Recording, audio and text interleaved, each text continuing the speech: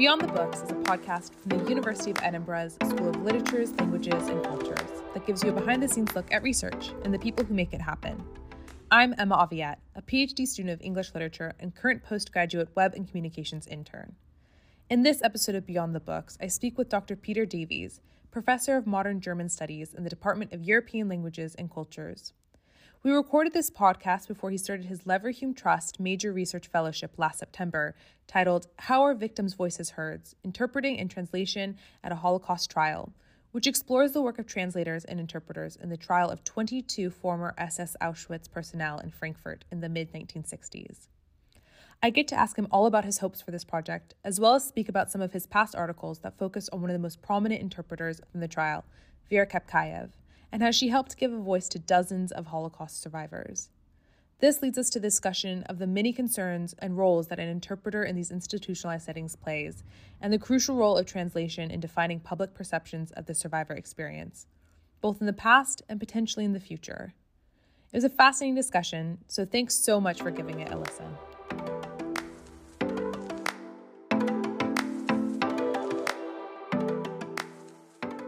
Hi, Peter. Thank you so much for joining me today. Hi, thank you for having me. Whenever I have this podcast, I always try and ask all my guests a little bit about their background and how they came to the University of Edinburgh, and for you specifically, the Department of European Languages and Cultures. Would you mind giving us a bit of insight into that? Yeah, I mean, it's not an amazingly exciting story. Fair enough. But, I mean, I took a degree in German and Russian at Manchester University in the 1980s, so it's a fair while ago now, and that's my background is in modern foreign languages. I spent some time. I did my undergraduate year abroad in Berlin and Moscow. This was like just before the end of communism, so I was able to see it from that kind of angle. And since then, I did a fair amount. I worked as a translator a little bit to try and fund my PhD later on, and worked as an English teacher and sort of did various things in various parts of the world, but was asked whether I wanted to do a PhD in Manchester again. It's one of those things that I never really thought a PhD was the thing I wanted to do, but you need somebody to come and approach you and sort of say, well, actually, why don't you think about this? And that's what happened to me. So that was really great.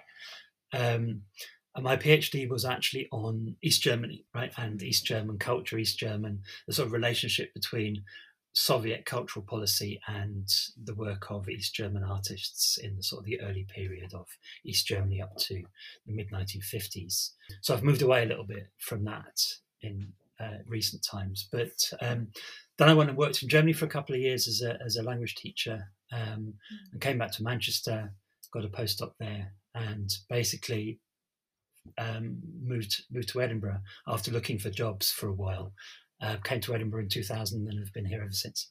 What originally, if you don't mind me asking, drew you to modern languages just as an undergraduate level? Yeah, undergraduate level. Well, it was a thing I was strongest at school, really. I mean, I found that I have this kind of brain.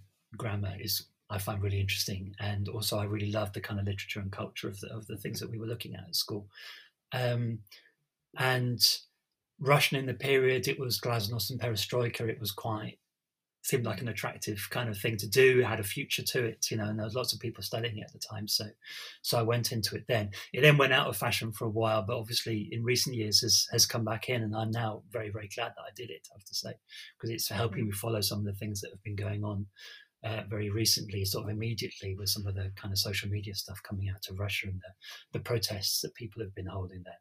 Yeah, no, there's definitely parallels. I think that's why I was so excited to speak to you right now. I think I really relate to what you're saying. Like, it's one of those things that you're strongest at. I think a lot of us in this school will probably realize that's a very strong motivating factor. And you're like, this is me, this is what I'm good at. So speaking of being good at it, I know you were recently awarded a Leverhulme Major Research Fellowship Award for your project, How Are Victims' Voices Heard? Interpreting and Translating at a Holocaust Trial, which, congratulations, by the way, that's amazing. So what are some of your research goals for this project, and what are some of the questions you're looking to explore? Yeah, the project concentrates on a single trial in the mid-1960s in West Germany. It was the trial of 22 former Auschwitz guards. There's quite a long prehistory to it as well, but in sort of from 1963 to 1965 is the actual trial, the actual public trial, and it wasn't the first trial in West Germany. And obviously you had the Nuremberg trials, but then once West Germany had been founded in 1949, there were a couple of other trials, former SS people there. But this was the most high-profile one, and also it's the largest one. I think it's still the largest criminal trial in German history, as far as I know. And you had these 22 defendants, but you also had several hundred witnesses as well being invited. The whole thing went on for about 18 months. And a lot of these witnesses were former concentration camp inmates, former political prisoners, Jewish prisoners, some Soviet prisoners of war, various other kinds of people. Lots of different victim groups represented there.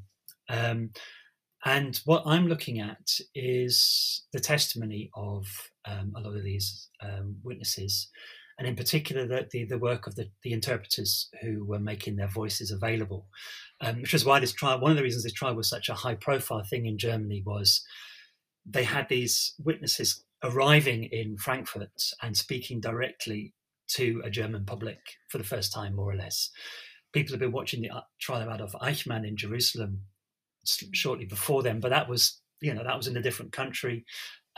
This was very, very immediate. You could see these people in front of you. There's lots of TV and sort of radio reporting as well as newspaper reporting. So there was quite a lot of public interest.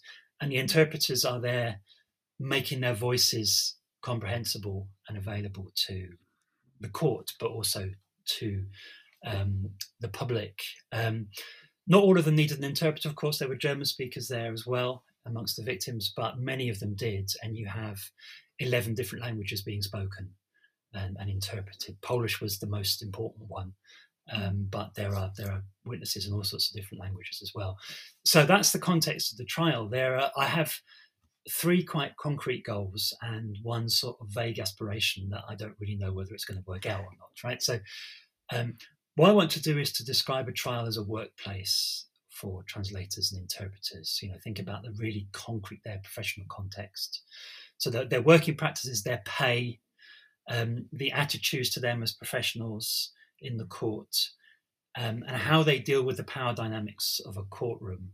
Now, that's quite a big deal in interpreting research already, but this is quite an extreme example where you have people who are Holocaust survivors coming into a courtroom where German is being spoken, the language of the Nazis.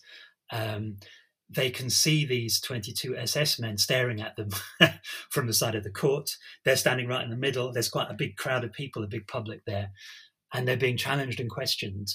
And the interpreters are sort of mediating there as well. They're sometimes the only person that these witnesses can actually speak to. So how do the interpreters actually deal with this? Whose side do they feel they're on? And what does that mean for their professional practice? Because all the interpreting research that people do has shown that interpreters are more than just channels.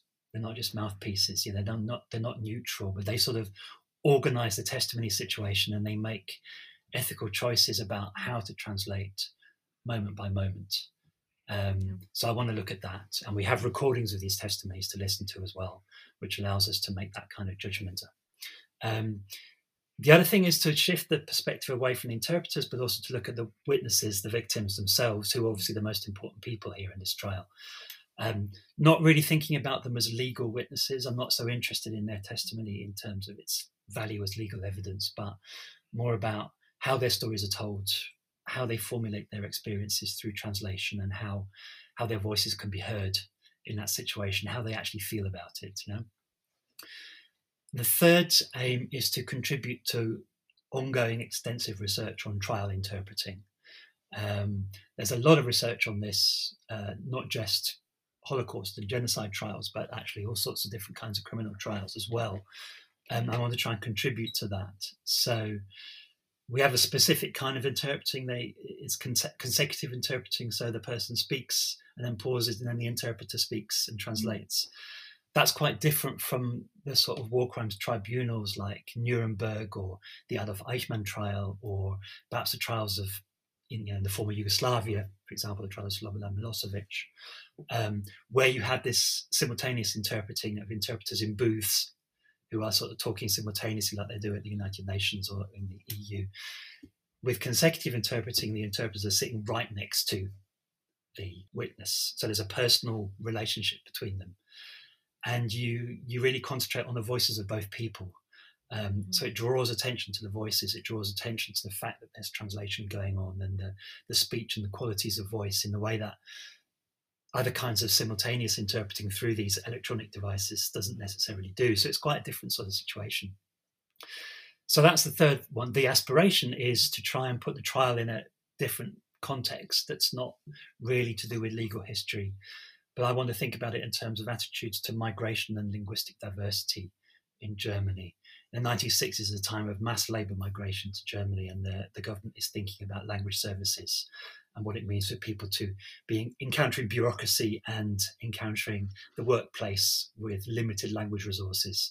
And I think there's some connections to make there with the trial. So I don't know whether that will come off. It'll depend what I find in the archive, but that's what I want to do.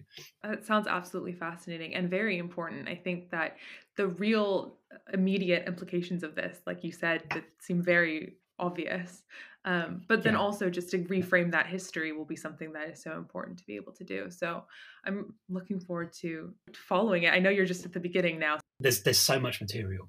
So I need time to really get to grips with listening to these testimonies over and over again and analysing them using various methods, and that's the thing that's going to take the longest. I'm hoping that writing it up afterwards may not take quite so long, but we'll see. 2 years ought to do it. I know part of that time will be spent going on archival research trips. Where are some of the places that you're going to be going, and where are these archives that you're going to be looking at? The most important ones for me are around the Frankfurt area. There's the Research Institute, the Fritz Bauer Institute, that's named after the public prosecutor of Hessen, who was instrumental in getting this trial set up in the first place. They have an extensive archive about the trial. They also curate the recordings of the trial testimony as well. So I'm going to be going there to work. And they were really helpful and supported my application as well, which I'm really grateful for. Also, the sort of state archives of the state of Hessen, which is the state that Frankfurt's in, they have a lot of material based on their justice ministry, and I'm going to be going through that to see what I can find out about the background of the trial. I need to try and find some biographical information on the interpreters, which is a little bit harder to come by because there's quite a lot of data protection issues to deal with there with private people who aren't kind of public figures. So I'm just going to see what I can get there when I'm thinking about their employment conditions and this kind of thing. But the most important one for me is the archive of the trial, which fortunately for the pandemic period has been all digitized and is freely available. These recordings are freely available online as curated by the Fritz Bauer Institute, which is fantastic. The reason that's happened is that this archive of this particular Auschwitz trial has got UNESCO status. So UNESCO Memory of the World status. I think it was awarded in 2017, as far as I remember, which means there's lots of resources available for it to be digitized and sort of made available publicly. So that's been really helpful to me during the pandemic, but also will hopefully, I won't need to spend so much time over there. I can do a lot of the work from Edinburgh. Yeah, I feel like one of the only positives that came out of this pandemic was the fact that so many archives became digitized and are now so much more accessible. Yeah. And you were speaking about privacy and that kind of loss of it. And that made me think about the article that you wrote, The Interpreter of Horrors, the interpreter Vera Kapkayev and the first Frankfurt Auschwitz trial, 1963 to 1965, where you talk about an interpreter who achieved minor celebrity status among observers of the trial and journalists for her work translating Holocaust victims' testimony. This was a pretty interesting feat, you state, given that other interpreters who took part in the trial didn't receive that much attention. So could you tell us a little bit about what was so unique about Kakayev's interpretation style and why did it become so important to the trial? She's a really fascinating figure. I haven't been able to establish every biographical detail about her, and then there are some things that I'm not entirely sure about. But she was a Russian sort of anti-Bolshevik emigre, was born around about the time of the Russian Revolution. Her family then left and ended up in Vilnius, which was in Poland in that period. and she grew up bilingual in Polish and Russian, studied law in Vilnius, and then at some what I think, and I'm not 100% sure about this, but I think there are hints that she was married to a Russian sort of Nazi collaborator, I think. Someone who joined the fight against the Bolsheviks on the side of the Germans. There's a lot of gaps in her biography. It's the kind of biography mid-20th century Central Europe where there's always got gaps. People don't want things to be talked about. So I'm not 100% certain about this yet, but I think that's the case. And they ended up in Germany, West Germany, after the war. If he is the person I'm thinking of, he will have fought with the Waffen-SS at some point, and therefore would have wanted to avoid being captured by the Soviets, and presumably summarily executed for being a traitor. So they ended up in West Germany and ended up living there because plenty of these people were able to make a life in West Germany after the war. If that is the case, that's her background, it makes her work translating for a war crimes trial really interesting, uncomfortable, and emotionally quite difficult, I think. But what she has is an incredible sort of sense of being able to think her way into a voice, if you see what I mean. So she's a lawyer, she understands the legal system, but she studied interpreting. She is incredibly fluent in 3 languages, so Russian, Polish, and German, and is able to interpret between them. And she did most of the interpreting work for the Polish-speaking witnesses, who was the largest group. She also interpreted for the Soviet prisoners of war as well, who were speaking Russian. So basically, she was the most visible translator. She has a real sense of being able to sort of recreate a voice, for the listener. She's very good at that, and that's one of the things I think that people responded to, and thought of her really as somebody who ventriloquized these witnesses, these awful experiences that they're relating. She was able to sort of imitate their intonation, their manner of speaking, find words to convey things that are really very difficult to convey in language. Now it's not quite what she's doing. Sometimes because as an interpreter, you're always between 2 things, right? You're working for the power structure, you're working for the institution, and you need to prove to the institution that you can do your job right because your job relies on it. On the other hand, you're listening to somebody who's sitting right next to you, telling you an awful story, and who is relying on you to support them. So she moves backwards and forwards. Sometimes she kind of tidies up people's stories a little bit. If they're not quite able to say what they want to say, she will tidy it up and present it to the court in a way that they can understand.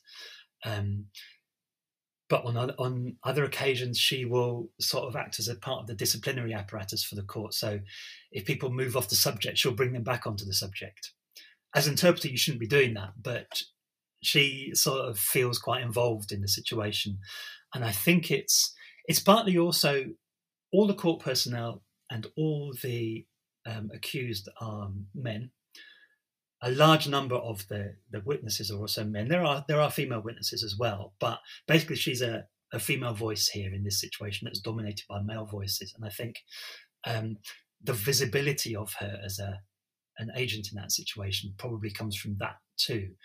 And part of the way people judge female voices as being more about emotion and identification rather than sort of rational distance. I think people are judging her in that way. Whereas she's just trying to do a professional job. That's how she sees her job.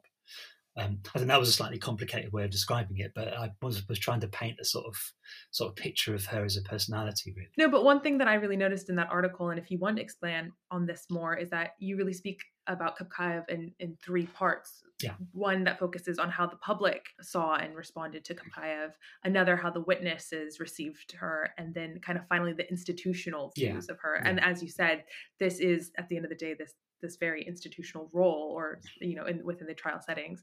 So how did the views on this role of court interpreter change between these different positions? Yeah, It's really interesting, and they're very, very different. So I'm interested in the public discourse about the witnesses. I mean, there was a lot of press reporting on it. Plus, there was some TV and sort of radio stuff as well. Lots of interviews with people. There were some reporters who stayed there for the whole time, just reporting day by day by day on what was being said. And occasionally they mention the interpreters. There's also a certain amount of research on the witnesses and their attitudes to being interpreted. And also there's the idea of the institution and its kind of professional standards as well, which were sort of undergoing review at the time. Now, public commentary is really interesting. And I think a lot of what we can talk about ideas of kind of trust and identification. There's a really interesting book by a Polish scholar called Małgorzata Triuk, who has written about interpreters working in Poland, in post-war Poland, and war crimes trials. And one of the things she says is that the most important resource that an interpreter has to bring is trust of the people that she's working with, right? And that is actually more important than linguistic accuracy, right? So people she's working with have to be able to trust her. So the institution has to be able to trust her. The people that she's interpreting for have to be able to trust her. Sometimes these different forms of trust clash with each other.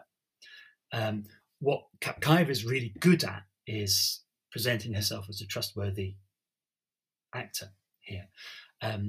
One of the reasons that the public commentary, the sort of journalistic commentary on her work is so focused on her is that she was obviously incredibly competent, and they had a lot of problems with finding interpreters who could do the job, right? Some of them just really couldn't. They employed people who turned up at the trial and just fell to pieces. And, they really couldn't cope with the material. She wasn't the only one who was that competent, but she was the one that was doing the most work, right? So she became a sort of minor celebrity, and there were a couple of interviews with her. Sort of journalists interviewed her about her life and her attitudes to what she's doing, and they talk about her.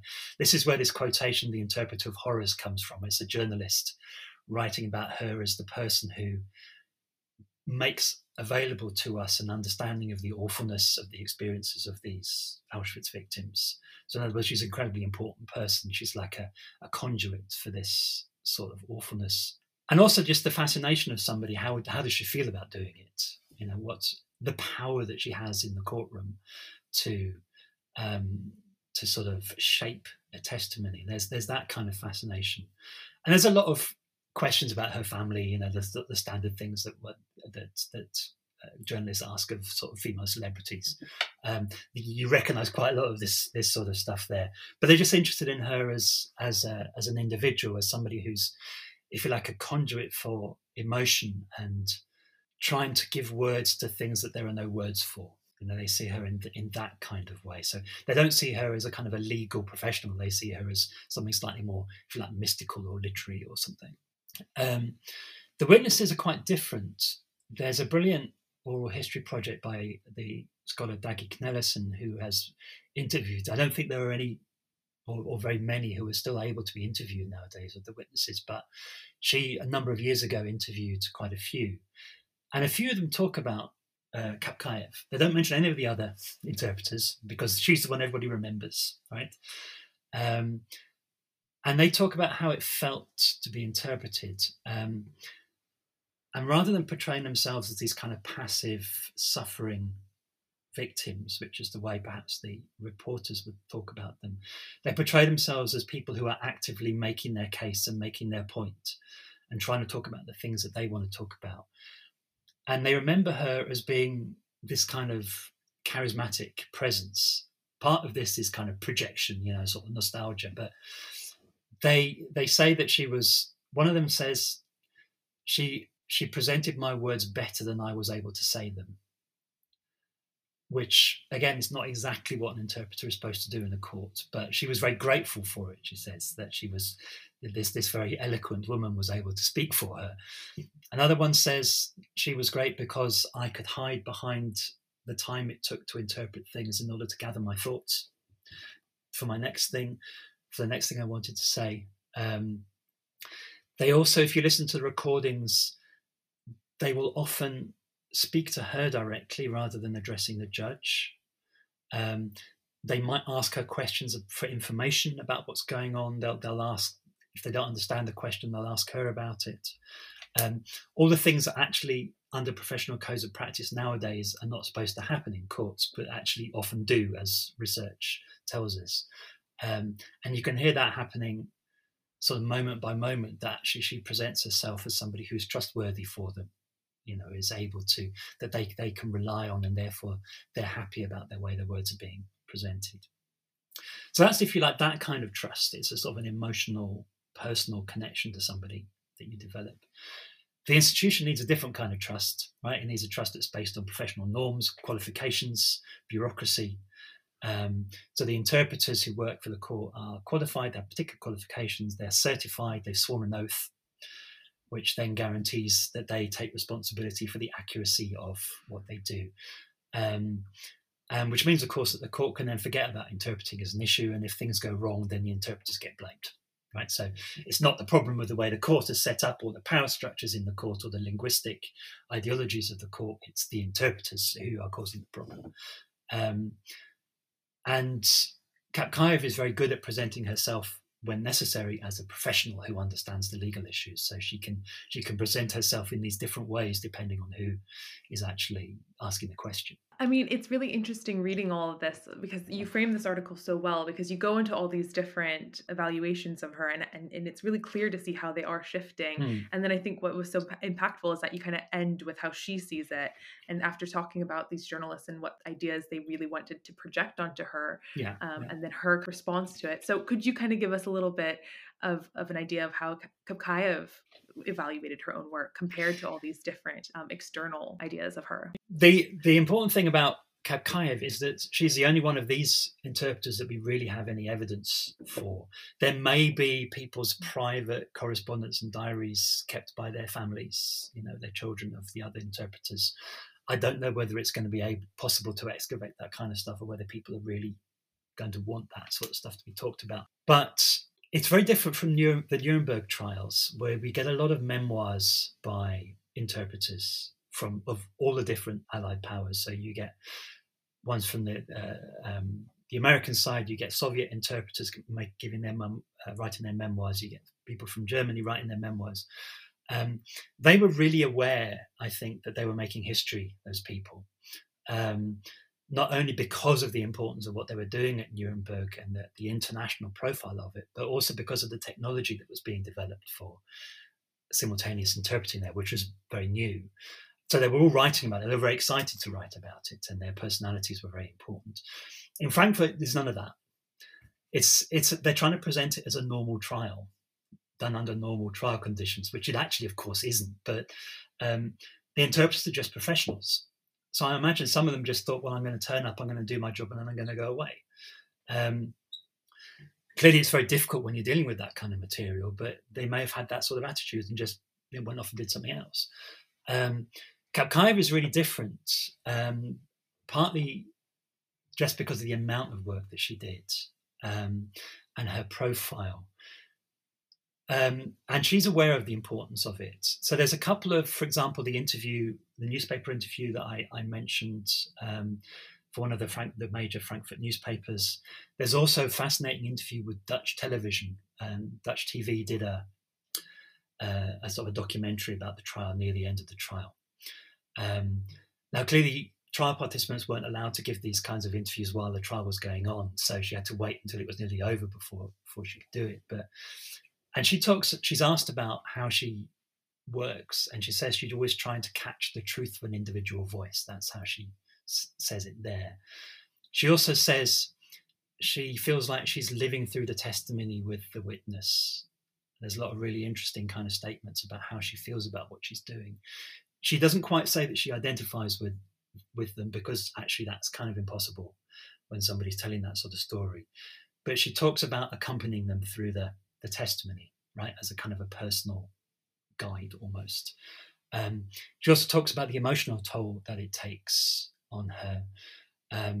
She's obviously, these testimonies are very long, right? Sometimes they go on for a whole day, and you, as the interpreter, that's a very long shift. And and it's exhausting physically anyway, whatever you're doing. But the emotional toll of it is really difficult. And she talks about feeling like a squeezed lemon at the end of the day. She has this really striking phrase, and then she has to come back and do it again. And she has this remarkable thing about developing a kind of a sympathetic illness. I'm always slightly dubious about this. She talks about one of the illnesses that people got in the camp based on sort of starvation and exhaustion. And she says that she developed this herself and had to have treatment for it. And so phlegmon, it's a sort of some kind of bleeding under the skin, I think. I'm not sure exactly what the condition is. It's something that camp inmates developed quite frequently as sort of an abscess. And so she says she got this herself and had to be treated for it. And she thinks it's the sort of sympathetic sort of suffering with them. I'm slightly dubious about this, but it's interesting that she would make the connection in that way. She says, look, there's a physical toll that that I'm going through here. So that's one thing. That's like an extreme form of identification almost with the witnesses. And that's when she's talking to the television station, she talks about this. But other times she presents herself as a professional. She's paid much more than the other interpreters. Right? There's a pay scale, depending on the difficulty of the work that you do. And she's paid actually a lot more than some of them, more than twice as much in her hourly rate than some of the interpreters. The archive records people protesting about this, incidentally, which is kind of interesting. But there's she actually is also paid more than the law allows for, specifically, which is, so the judge is the one who sets these rates, and he values her work so much that he gets her a pay rate which is above what you should be paid for this kind of work, right? This is really fascinating. There's an argument about this because the accountants get hold of this after the trial and say, look, why is she being paid so much? And so there has to be a kind of a justification for it. The judge writes a letter in support of her. She writes a letter where she presents herself as the kind of consummate professional, being able to, learning all the vocabulary of the trial, being a legally qualified professional. There's a lot of specialized vocabulary that she had to learn in 3 different languages, right? And also dealing with people who are trying to speak one language but keep slipping into another. So many of the Polish witnesses slip into Yiddish backwards and forwards, and have, that's quite difficult to deal with. That sort of multilingualism of many of the Jewish witnesses in particular. So she talks about that, and she doesn't really talk about the kind of emotional difficulty there because that's not relevant to the law. So she's presenting herself in different ways for different audiences. So I think we have to be a little bit careful of saying this is how she felt about it. I think she's smart enough to be able to say, I need to present myself in this way in order to justify my work in this situation. So it's against another trust issue.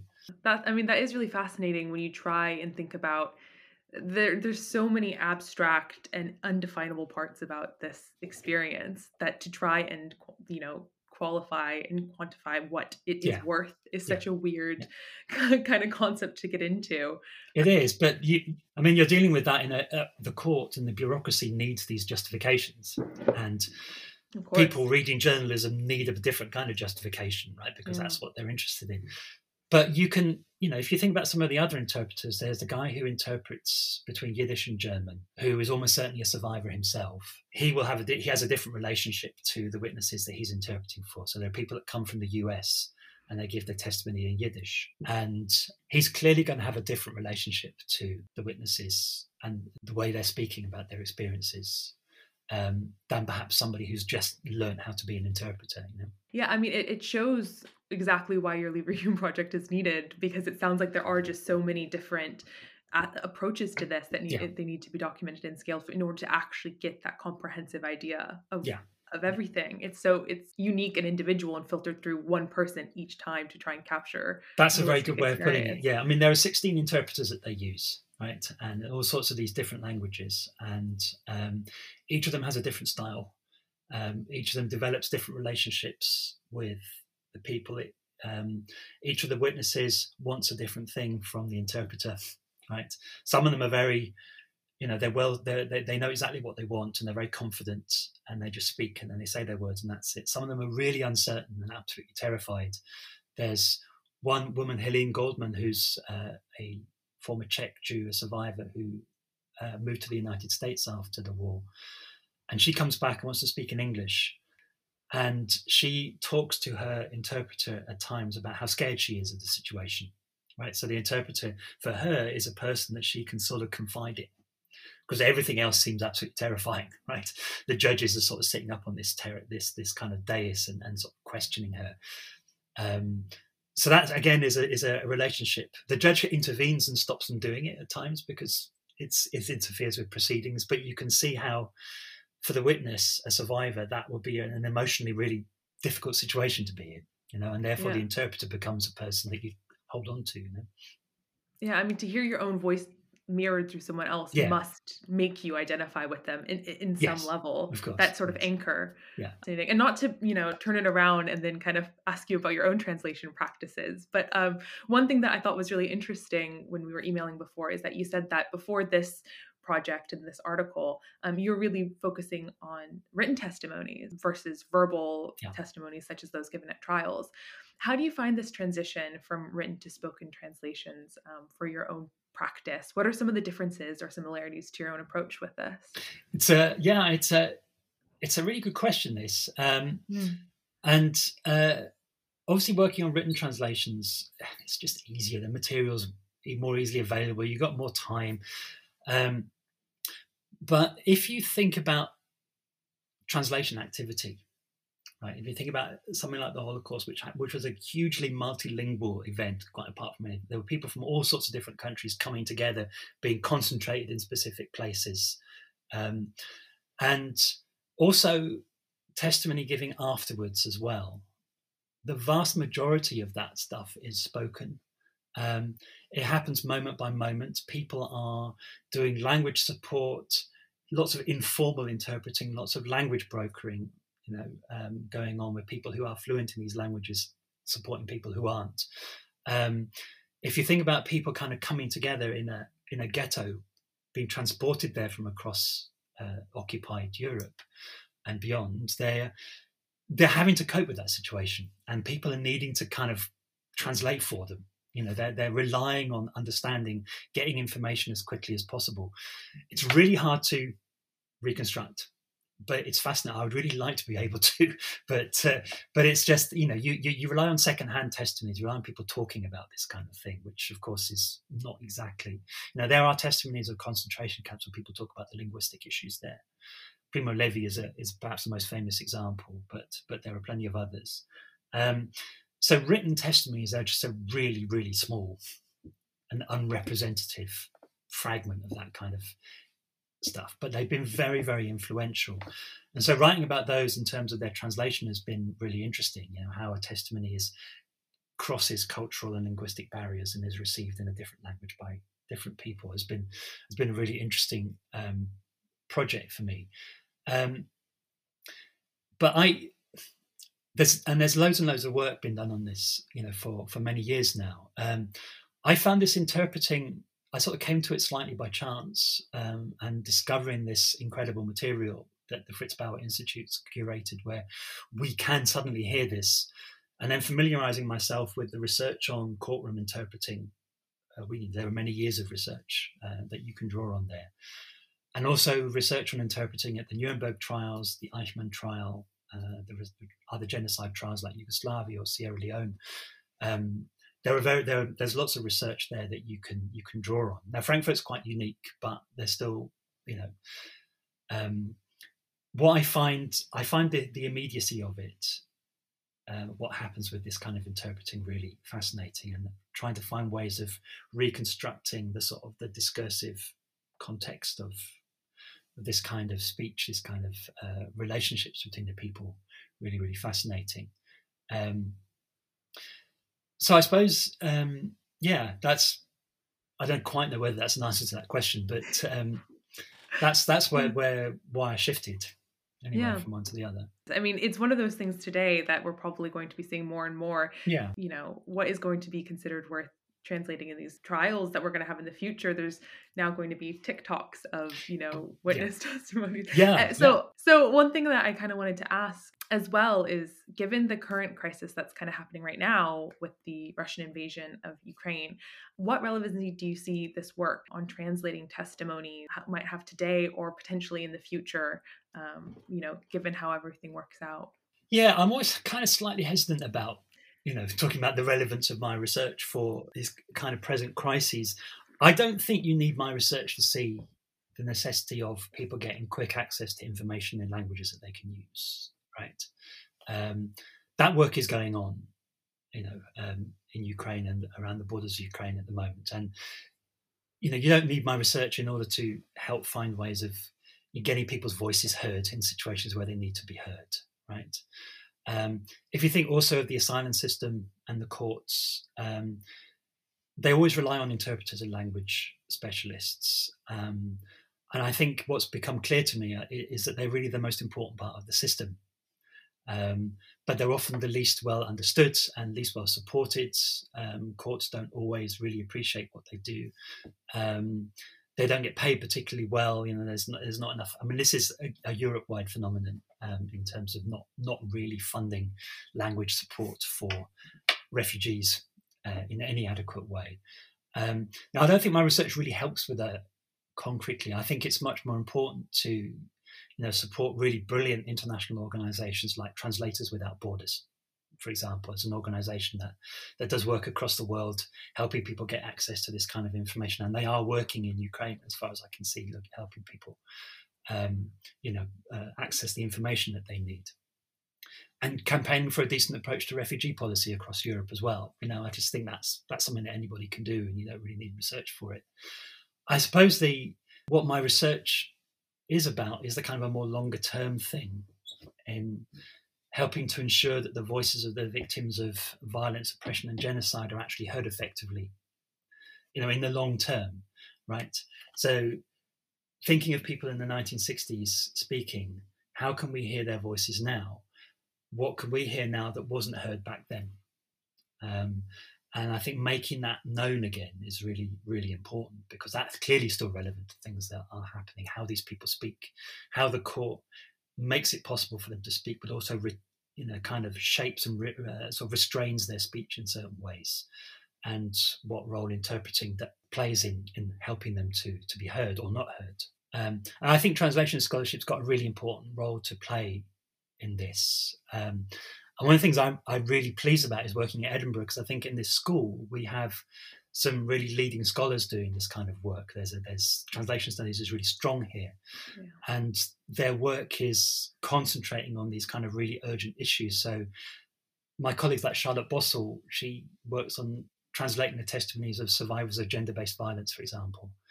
Şebnem Suzem Sarayeva working on Turkish women's access to translated material about maternal and neonatal health, another thing, right?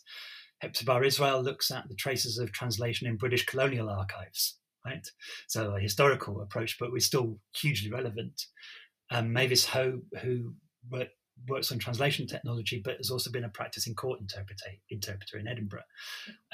So there's this real strength here, I think, in Edinburgh and in our school that makes us quite an important centre and helps me feel sort of supported in what I'm doing. So the relevance is really in these kind of longer term issues, and making space for victims' voices always to be the thing that people pay most attention to in any legacy of conflict or violence or genocide. And it's true. Edinburgh University and LLC in particular is really an amazing place to be inspired in translation studies, and to have those amazing points to look towards if you're a student or you're thinking about getting into translation studies. And then one thing I kind of wanted to say, I know you spoke on this a little bit already, but when I thought a really fascinating part about your own articles, of course, being based in the University of Edinburgh, is that it will once again be translated from the original language and then into English. So I wanted to know, when launching this project about the practice of translation and the ethics and how it's done, has this material formed your own views on translation as a practice? I found it really difficult, because you have to transcribe these testimonies, And sometimes the witnesses are speaking in 3 or 4 different languages at once, right? And finding a way of making that available to a reader of English is really tough. So I suppose it's always just being clear about what you're doing. So we always translate sources, right? If we work with historical sources or sources of testimony or whatever it happens to be, we work with translated sources. We do this all the time, but we don't always acknowledge what we're doing. We don't always talk about the translation as the kind of key important issue here. Often what we're doing, and historians do this a lot, and I know I've done it as well, is we translate something in order to prove a point. And that may affect the way we translate it. Because there was always various different ways you can translate, and we might choose the one that actually supports our particular point. And we do this without really thinking.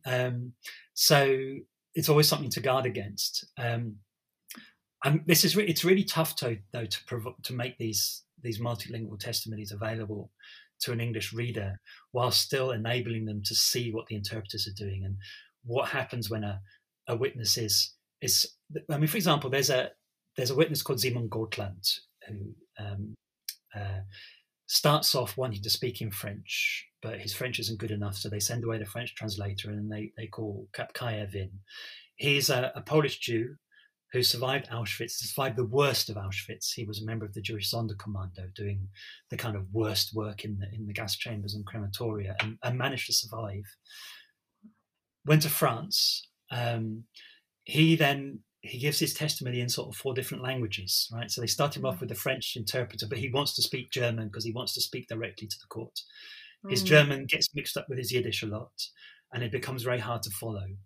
Then they provide a Polish interpreter for him, but he keeps slipping backwards and forwards into these languages depending on what he's talking about, right? Sociolinguistically, it's a really, really interesting testimony. But it's very, very hard for the interpreter to deal with. She keeps trying to bring him back to Polish the whole time. But actually, he wants to speak German. And there are times when he's talking about things that only really work in Yiddish because that's the language that he spoke to his fellow prisoners in. And it seems to be, the court thinks this is all confusion. But actually, it's a really powerful testimony because it tells us something about the language use of multilingual victims who never really found a place in one of the kind of national cultures after the end of the Second World War. Now, how do you make that understandable to an English reader without lots of diacritics and multicolored things to show which language he's doing in? Sometimes I can't tell whether he's trying to speak German or Yiddish. Because the words are so similar, and I don't know whether he's thinking it's Yiddish or German or not. I just can't tell.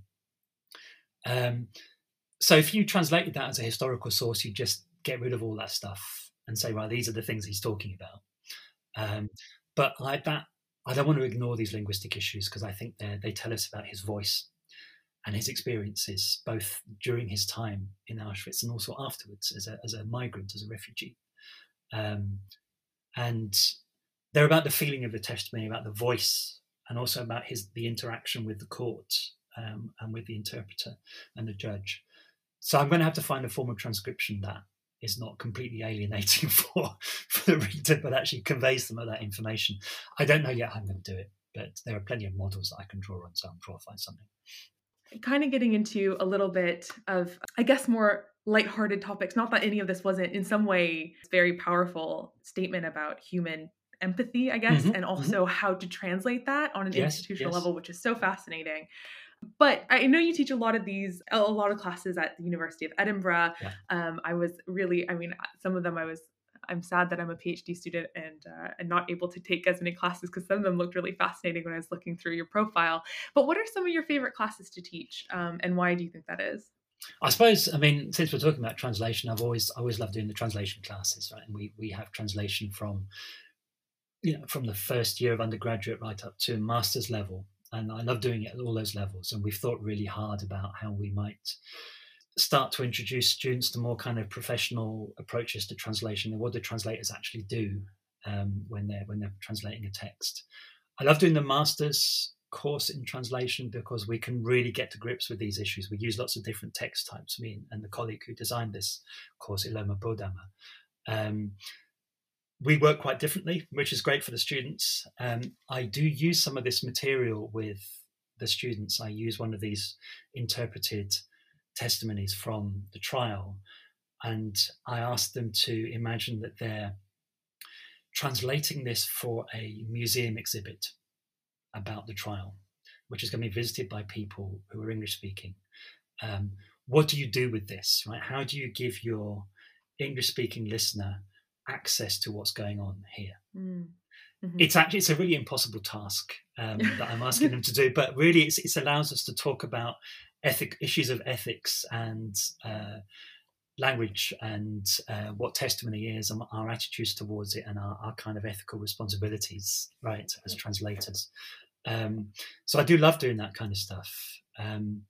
I've also teach classes on anti-Semitism in German literature. I mean, I started as a kind of literary person, so that's the stuff I tend to teach most of, and also on Holocaust testimony as well. And I've taught a course on final year undergraduate on Holocaust testimony for many years, in various different ways. And the one on anti-Semitism is quite new, so I'm still working out exactly what the best way is to approach that subject. But I think in just terms of sheer joy and pleasure, it's always translation, because it's such fun. It's so interesting. When students really get hold of what they're able to do as translators with a text, that it's not about getting things right or wrong, but it's about thinking, well, how am I going to make this text available to people in a new situation? Then you can really do something with it. And I absolutely love what they come up with. They're always really special. And so I know you said you've been at the University of Edinburgh for a while now. So I just wanted to know, during your time here, have you gotten a chance to explore Scotland? Yeah. And if so, where has been your favorite place in Scotland to visit or to stay, or even just last time, our guest said her favorite place was Mary's Milk Bar. So if you have a favorite ice cream shop as well, that's also valid. Right, good. Okay. Yeah. It's sort of, it's weird. I mean, I'm not a great person for the great outdoors particularly, which is a bit odd for somebody who's, Scotland's my home. I've always been a big city person, really. I grew up in a small town, and I think people who grow up in small towns tend to like big cities more than anywhere else, because they just offer us more than we had when we were growing up. So I lived in Manchester for a while, and Berlin, and those are two cities that I really love. Obviously, Edinburgh and Glasgow are amazing cities, and I've lived in Edinburgh for a long time now, and I really love it here.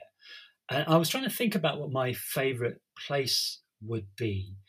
And I think if you'd asked me a couple of years ago, I would have probably said, one of the pubs in Edinburgh, probably, like the Bow Bar on Victoria Street or something like that, where I've had some very happy moments. But a couple of years ago, I went to Orkney for the first time.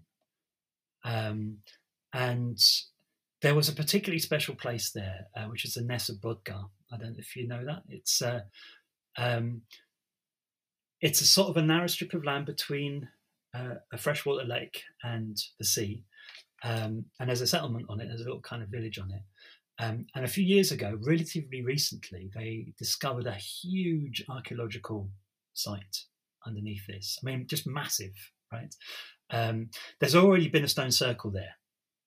Right, it's not quite, looking quite similar to Stonehenge, and I think slightly older than Stonehenge, in this incredible landscape. But they discovered this site, this Neolithic site, which is massive, like an enormous settlement, very rich, with a history that seems to have spread over several hundred years, and it's being excavated now for quite a while. They can only excavate a couple of months a year because of the weather conditions. But if you go and visit it, you're in the middle of this landscape, which seems very lonely, but actually was once incredibly rich and right in the center of a civilization. Wow. That was really spectacular. I mean, it was an amazing day because it was beautiful weather, and we had curlews and larks and birds of prey and all sorts of things, happening at the same time. So that was a very special memory to me. But I would say that I don't know if it's exactly my favourite place, but it's the place that I've been most impressed by, and the place where I've had a kind of a shock of sort of strangeness but recognition when I got there. I thought that was absolutely amazing, and I definitely want to go back there. Yeah, I mean, it's one of the things about the Highlands and the beauty of the Orkneys and the Isles is that it really, I think, asks you to kind of just focus on the landscape. So Yeah, sometimes I think it's easy to forget about the people, but you're so right about finding that yeah. there have been people there for so long must be that sort of moment of awe. Yeah, depth. That's it's. I think the landscape is. There's another place that I really like, and it's the around the Culloden Museum just outside Inverness. Mm, Um, I don't normally go for battlefield reconstructions very much, but that is a really spectacular museum in the middle of an incredible landscape, yeah, with a really interesting way of telling the story and questioning sort of common perspectives on it. The Jacobite yeah, Rising. So, um, yeah, I think everything's kind of embedded in this landscape yeah. in a way which does make you feel that you're part of something bigger, shall we say. Thank you so much for joining me today. This has been an absolutely fascinating time listening to you, and avoiding my own work to listen to yours is much more satisfying than Well, thank you otherwise. so much. Beyond the Books is a podcast from the University of Edinburgh's School of Literatures, Languages and Cultures. I'm Emma Aviette, and thank you so much for listening.